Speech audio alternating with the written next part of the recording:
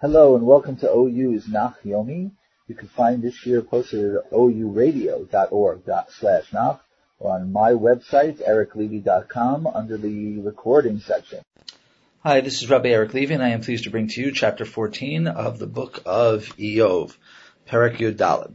Adam Yelud Isha Kitzar Yamim Usva Rogez. A man is born of woman, short-lived and full of sorrow. Or translate rogez as anger, distress, pain, stress. It all fits. It reminds me of the movie of the Men in Black. That was with Will Smith. And if you remember, the bad guy was an interstellar cockroach, and he said to an exterminator that he found, well, let me play you the clip. Everywhere I look in fact, nothing but undeveloped, unevolved, barely conscious pawn skull. Totally convinced of their own superiority as they scurry about in short, pointless lives. Essentially, Iyov is really continuing his idea, his speech that he started previously about man's significance, which then brings into question why God bothers either paying attention to his actions or punishing his sins or the actions that he makes. When Iyov mentions that man is born of woman, he is referring to that very physical conception, which is a ritually impure process. There is a sense that there is something imperfect in the act of the conception and the bearing of children as nature itself, as sort of a symbol of nature, which is itself imperfect because it's not godlike. This appears in David's famous Psalm 51, when he says, Hein be'avon cholalti, v'chet yechamatni imi. But it is not the same as the early Christian idea of the original sin, so one should not make that direct comparison. That would really not be right. Katzitz, Iyov continues, Katzitz yatsa vayimal, vayivrach katzel velo yamo. Like a sprout that comes out and then dries up, that is the life of man, flees like a shadow. It does not endure. Af alzeh pakachta inecha ve'oti tavi b'mishpati mach. On this, that is this insignificant thing, which is human life, must you be focused on? Must you take me to court against you? Now, remember that before this, Iyov said he wanted to take God to court. But that's not what he means here. What he means here is that the case that he now wants is only necessary because God's case against him, when God took him to task for what Iyov's saying is the simple, quote-unquote, sin of simply being an imperfect human being. Mi yitain tahor mi tameh lo echad. Now usually mi yitain, as I mentioned previously in chapter 6, means halavai, if only it were. But here it means literally who can give or who can make something pure out of something impure, something ritually clean out of something ritually unclean. No one, lo echad. You see, he agrees with his friends, with Eliphaz, with Bildad, with Zophar, that man is by definition less than God, and then by definition imperfect. What he doesn't agree with them about is that these inherent impurities of being a human being are deserving of God's punishments or even his attention. So since man is stuck with his imperfection or his impurity, and that point cannot be changed by definition because God does not take man and make him higher than man, then why should he bother judge him? Why should he bring him to court to make him better when you can't make something out of nothing, and you can't make a tahor out of a tameh? Im charutzim yamav, and he's saying, what he's going to say in this pasuk is that it's God. This is God's intent to make man the way he was. So how could God expect more? Im charutzim yamav, mispar chodashav itach, chukav asita v'lo yavor. If man's days are etched, meaning like etches that a person makes on the walls to mark off their passing days, the number of months are with you. That is, you set them up. You carved for him. You carved out the number of days he will live. And it's a number that, lo yavor, that he cannot surpass. He simply can't live outside of what you yourself has limited him to. So, since man's mortality, in fact, the very number of his days, and therefore his very imperfection, is in your hands with intent as his creator, she'ei me'alav v'yechdal ad yirtzeh kesachir yomo. Turn away from him so that he could cease. Apparently what he means is cease to suffer, or perhaps cease to live, until he, like a hired hand, kesachir, will get to enjoy his day, Yirtzeh Yomo. And this goes back to what Eov said in the first verse of chapter 7, just let me die, and then I will see some relief, and I will see my end, much like an employee looks forward to that whistle that marks off the end of work. Now, from verse 7 and on, Eov seems to be responding to Bildad's claim in chapter 8 that a wicked person is like a reed that withers away when it is uprooted, but a righteous person is like a tree whose roots can be replanted and therefore could essentially be brought back to life after being uprooted. Eov will not disagree with the imagery. He will, however, reject the comparison that Bildad makes, and this will take him to the very dicey issue of whether resurrection is a solution, is a way to relieve oneself of one's current troubles. Ki yesh la'et tikva v'imi karet v'od yachaliv v'yonakto lo techdal. Indeed, he agrees with him. There is hope for a tree. Even if it gets cut down, it will find an alternative, and its offshoots, its new branches or roots will not cease. Im yazkin ba'aretz shorsho uve'afar yamut gizo. Even if its roots become too aged in the ground, and its trunk dies in the dirt, mereach mayim yafriach ve'asa katzir kamonata. It will flower from the water's aroma, the scent, I think that means the vapor or the mist, and it will sprout like a new sapling. So Bildad is right. A tree not only has great survival capacity, but it can be brought back to life. But Bildad's mashal, his parable, the referent behind the imagery, is not apropos because the gever yamut vayechelash vayigva adam ve'ayo. A person dies and weakens, a man perishes, and then where is he? I stuck to the text which says Yamut vayechalash, which means dies and weakens, as opposed to the expected Yechalash vayamut, to weaken and then die.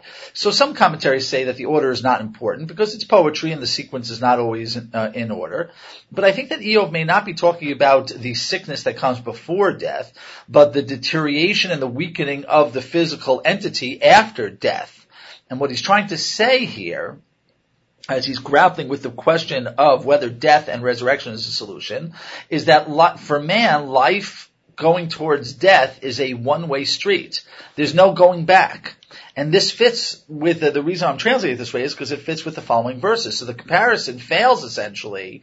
Bildad's comparison fails because while a tree is cyclical and it can be replanted by its roots and come back, a human has a linear direction. Once it goes into the grave, it stays there. And now a better metaphor, a more apropos metaphor is given by Eov. Azalu mayim miniyam v'nahar yecharav yavesh. Like water runs out of the sea, once it runs out of the sea, like a river becomes arid and dries out. And perhaps by the sea, the yam, he means tidal pools which dry up, because really oceans don't really dry up completely. Or maybe he just, his awareness of how it works is that when the water is taken from the sea, it never cycles its way back. V'ish shachav v'lo yakum ad bilti shamayim lo yakitzu v'lo ye'oru mishnatam. But man lies down never to arise, or similarly, like the water which disappeared from the ocean and the waterbed which has run dry, a man lies down never to arise, not until the heavens are gone. Do they awaken? They do not stir from their slumber. It's possible that death here is only a metaphor. And unlike a tree that doesn't die, that is, if you look at the metaphor with the tree doesn't die and then come back to life, but it is nearly dead, only its roots survive, or maybe a branch, and then it can restore itself via some kind of change. So therefore a man who is in his ruination of his life, as Eov is, not that he's dead, but that he is near death, so he cannot find a way to be recovered once he comes to this terrible state. However, there's no question that the simpler read of the text is that he is referring to the question of resurrection, which brings us back to the question that we've had before from Eov, although Eov did not explore it nearly as much as he did here. So here are the possibilities. The question is, one, does Eov reject the afterlife out of hand? That is, once you go to the grave, you can't come back. Two, does Eov feel that those who have been uprooted by God do not see the afterlife? That is, those who have been treated by God in this life in this way is an indication that they will never get a chance to see life again. Or as I said before in a previous lesson, is it simply not the job of the Tanakh and therefore its characters to consider resurrection in the calculus of life? And I'll get back to this issue further on in this chapter. There is a hint in the verse that the afterlife exists, but it cannot come into the human's calculation. When he says that the person will only come to life, lo yakum ad bilti shamayim, until the heavens come to an end, that could be a messianic reference, because in many messianic texts, the idea is that the heavens and the earth change in some substantial way. And it's also similar to what is understood to be a messianic verse in Psalm 72, which reads, Yehi Shemo La'olam, his name will be forever, Lifnei Shemesh, Yinon Shemo, and which the idea of the sun, as long as the sun maintains his name, and then his name will be Yinon, and Yinon is considered to be a name of the Messiah. So it could be that Eov is hinting at the idea that a person stays in the grave until the world completely changes. But if that's true, then that's such a distant sight. It's not a sight that man can sink their teeth into, and therefore it's not something that they could really calculate when it comes to their own calculus of how to deal with their present suffering. In the next verse, Eov also talks about death, saying that if he could believe in resurrection, or at least use it in his calculus of how to live his life and deal with his problems, it would give him comfort. Mi tain bishol tatzbineni, tastireni adshuv apecha, tashit lichok vatizkereni. If only, and yes, here mi tain reverts to its usual meaning. Note that the Aramaic for the mi tain above in verse 4 was literally who will set, or who will give, but here it is levai, which means halavai, or if only. If only you would hide me in Sheol. Sheol is the grave, the underworld. Conceal me until your anger abated. If only you would carve out a time, that is a time to lie dead or dormant, and then remember me. So he wants to believe that he can consider resurrection as a solution to his problems. Im yamut gever hayichyeh. Hayichyeh doesn't really mean will he live, but it means if only he would live. Kol yemei tzva'i ayachel ad bo chalifati. If a person dies and then he would be resurrected, all the days of my duty I would wait. I would wait until my replacement comes. Meaning either I could bear this miserable life, this tzava, until I get resolution in death, and then after death resurrection, or knowing that I will ultimately be resurrected, I could live out the days that I'm going to spend in the grave, bear those days, knowing that resurrection would follow. Tikra v'anochi eneka l'maaseh yadecha tichsof. I'll follow. Here, what I'm going to do is I'm going to follow closely the explanation given by the Ramban, by Nachmanides, although not exactly. And he says that these verses continue with the idea of getting a chance after death. So, Tikra, call me, and I will answer the call. Safeguard the work of your hands. Really means put the work in your hands in a safe or in a vault.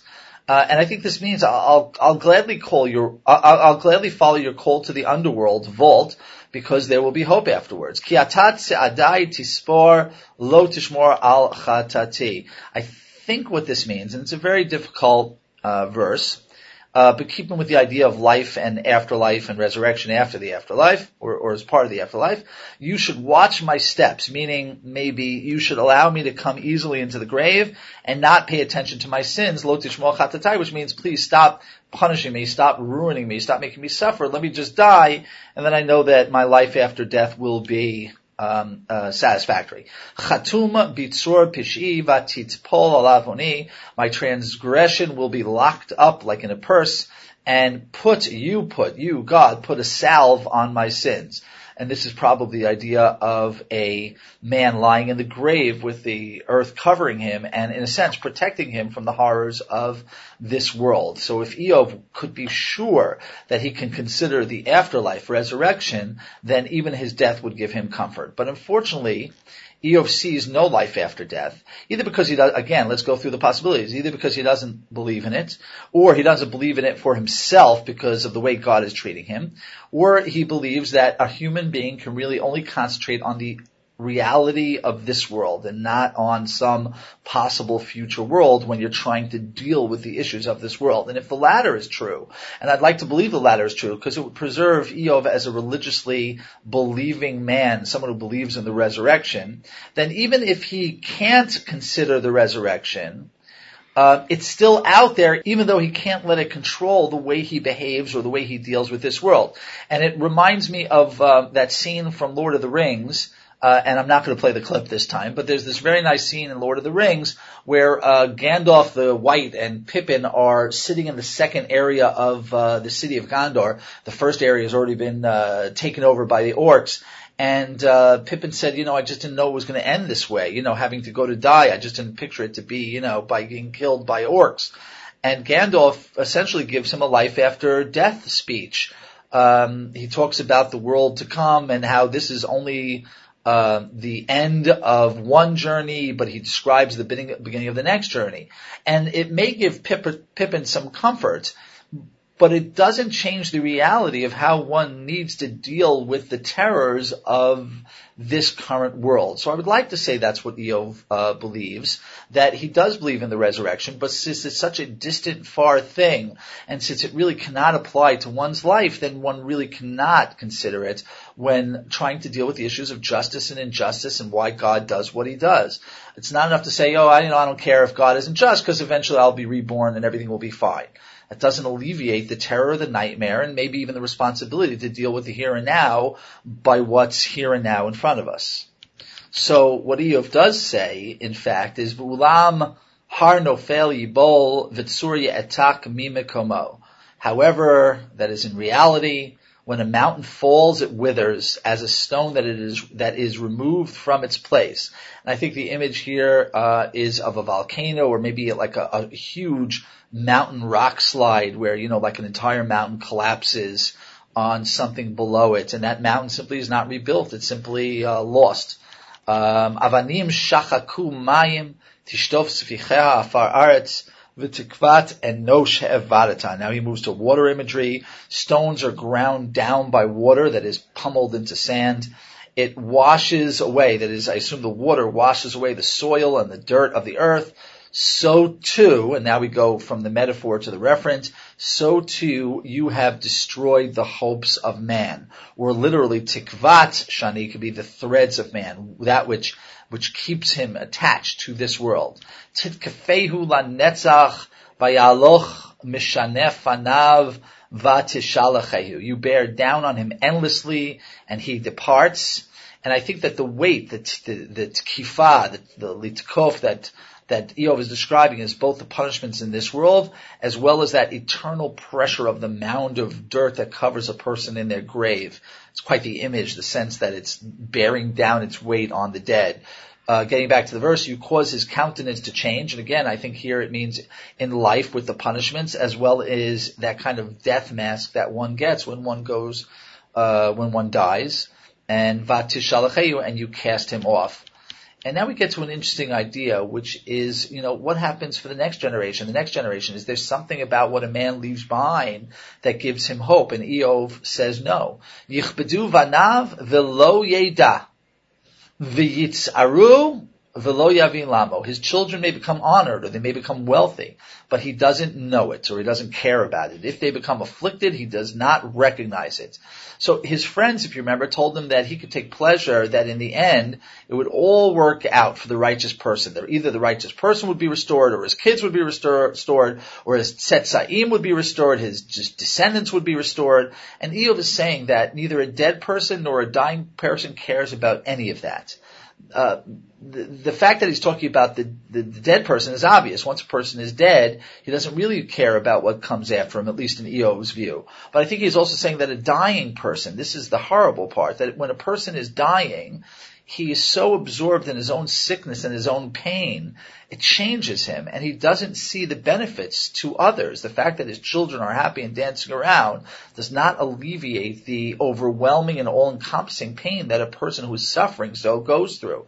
They're absorbed in their own pain, and they have very little attention to spare to what happens to their kids or their grandchildren. Now, I'm not saying Eov is right or wrong here. You have to make your own assessment. First of all, whether I'm interpreting the verses correctly, and if I am interpreting the verses correctly, whether Eov is being honest or right, or correct based on what we know of the world. And no doubt there are exceptional people who are on their deathbed in major pain, and all they could think about is giving their, grandchildren a kiss and doing the right thing.